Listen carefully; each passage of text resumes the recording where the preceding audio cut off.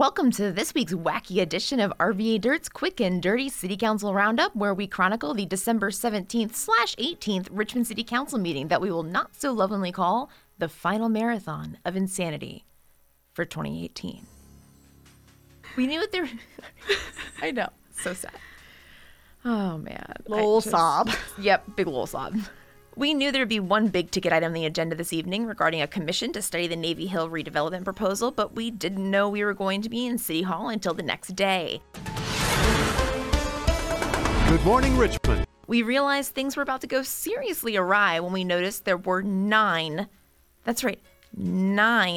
awards and recognition presentations. Wait, either they shaved it down to 7 or I totally missed the Adoption Awareness Day one and Richmond Department of Fire and Emergency Services one. Right. Well, 7 awards is still a lot and took an hour and a half of the meeting, but we can proudly say that we honored Chief Alfred Durham with the Thomas Jefferson Award, which is apparently the highest award in the city. Huh?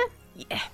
Anyway, but that's since he's retiring at the end of this year. Private Citizen Melvin Jones for his advocacy for Maggie Walker. Dick Harmon for his retirement after 700-ish council meetings of gavel to gavel. We're gonna miss Dick. Yeah.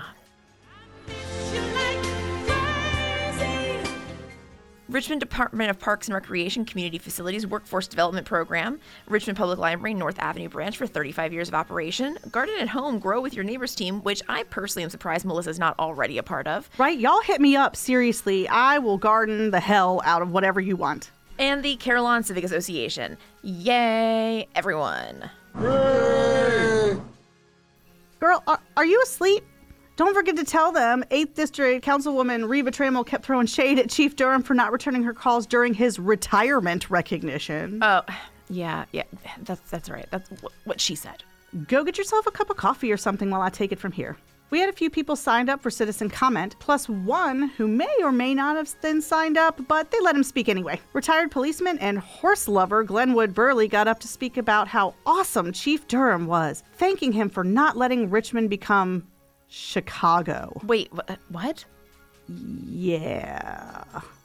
Anyway, principal of Franklin Military Academy, David Hudson, came down to thank Councilwoman Kim Gray for her support and gave her an award. Then Kristen Reed came and spoke on behalf of a coalition of organizations against the Coliseum, where she called for council to put communities over corporations and invest in citizens. Huh. Madison Irving was up next questioning the redevelopment project, saying RVA mayor has fed us lie after lie with inflated projections, and the, quote, truly insidious part of this project, end quote, is the CEO of Dominion's involvement. People were hissing and snapping, but 3rd District Council President Chilla Chilbert must have been enjoying his last meeting as Prez, as he didn't knock the gavel or call anyone to order. Emma Clark spoke next, saying the development project is the easy answer to our problems, but is not the right answer. She said the project doesn't actually pay for itself, as is evidenced by the 80-block TIF that was drawn. As she finished, people are cheering, and Chilbs finally called everyone to order. Enough! I will have order!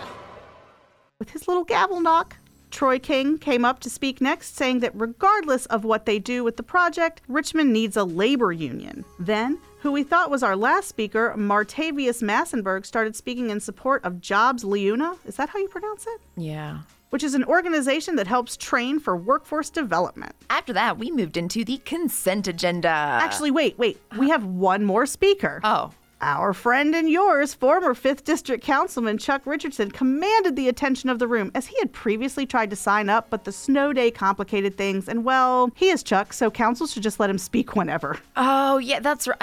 I'm not sure if he spoke so much as really preached, but okay. Hallelujah! Hallelujah!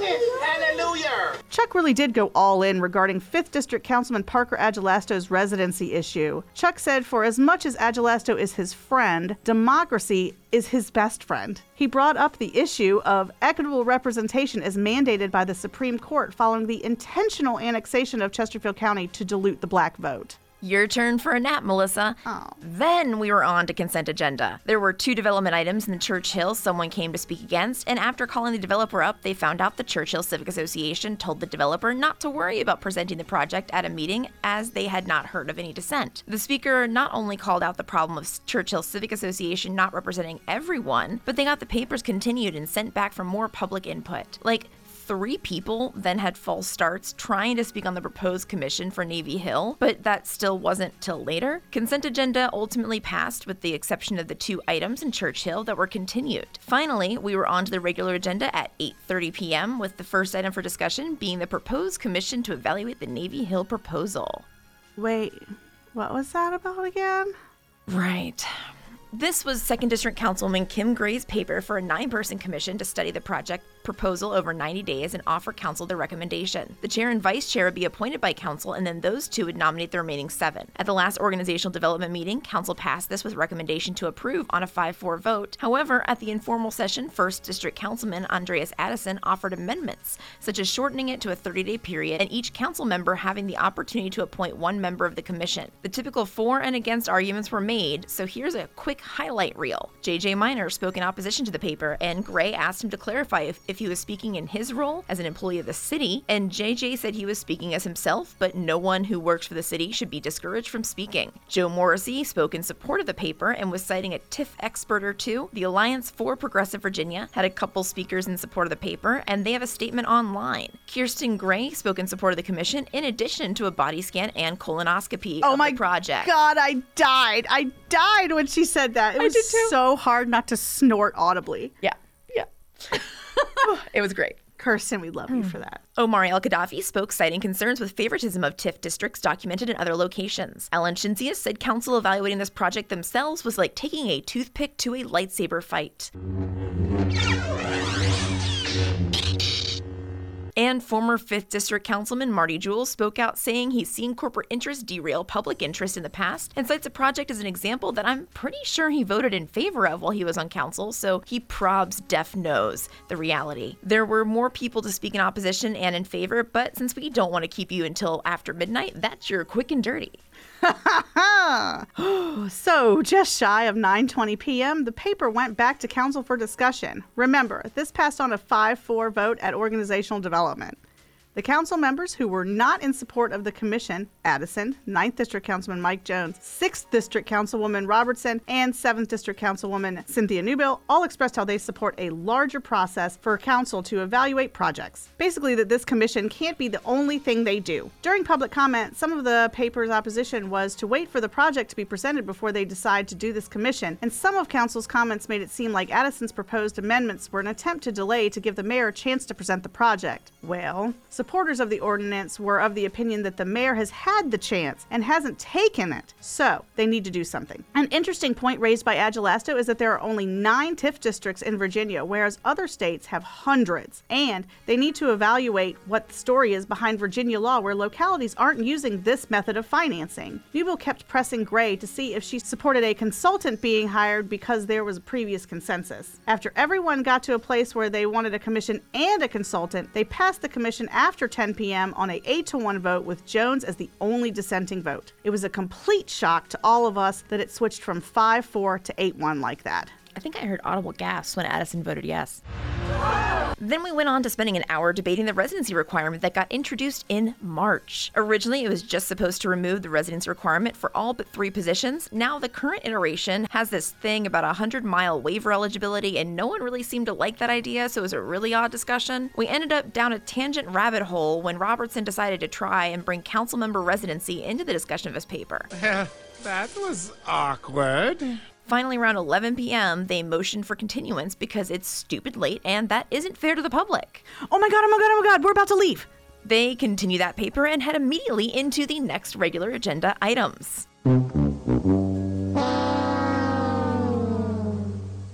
But didn't we just say it was too late at night? Welcome to RVA Council, where the points are made up. They had 2 papers for selling tax-delinquent property to the Maggie Walker Land Trust that passed with no comment, so I have no clue why these were on the regular agenda instead of the consent agenda. Robertson had a paper requesting support for developer and home builder-backed tax break legislation to be lobbied at the General Assembly level. Her argument was that it would give council the authority to give tax abatement for vacant land, and they could implement it to be only for affordable housing. No one's really buying this. Gray Likens agreeing with developers/home builders to be like her kids supporting ice cream for dinner. They voted down, saying that it takes too much money out of the city already with tax breaks. They did pass their support for asking the General Assembly to extend the absentee ballot deadline in the event of an election runoff.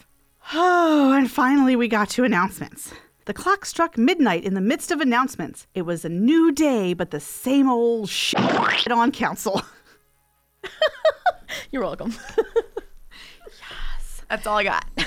We found out hella people are leaving, though. Deborah, the deputy chief clerk, is retiring. Lou Brown Ali is leaving her post. Chilbs is no longer council president. This is where I insert screams and applause.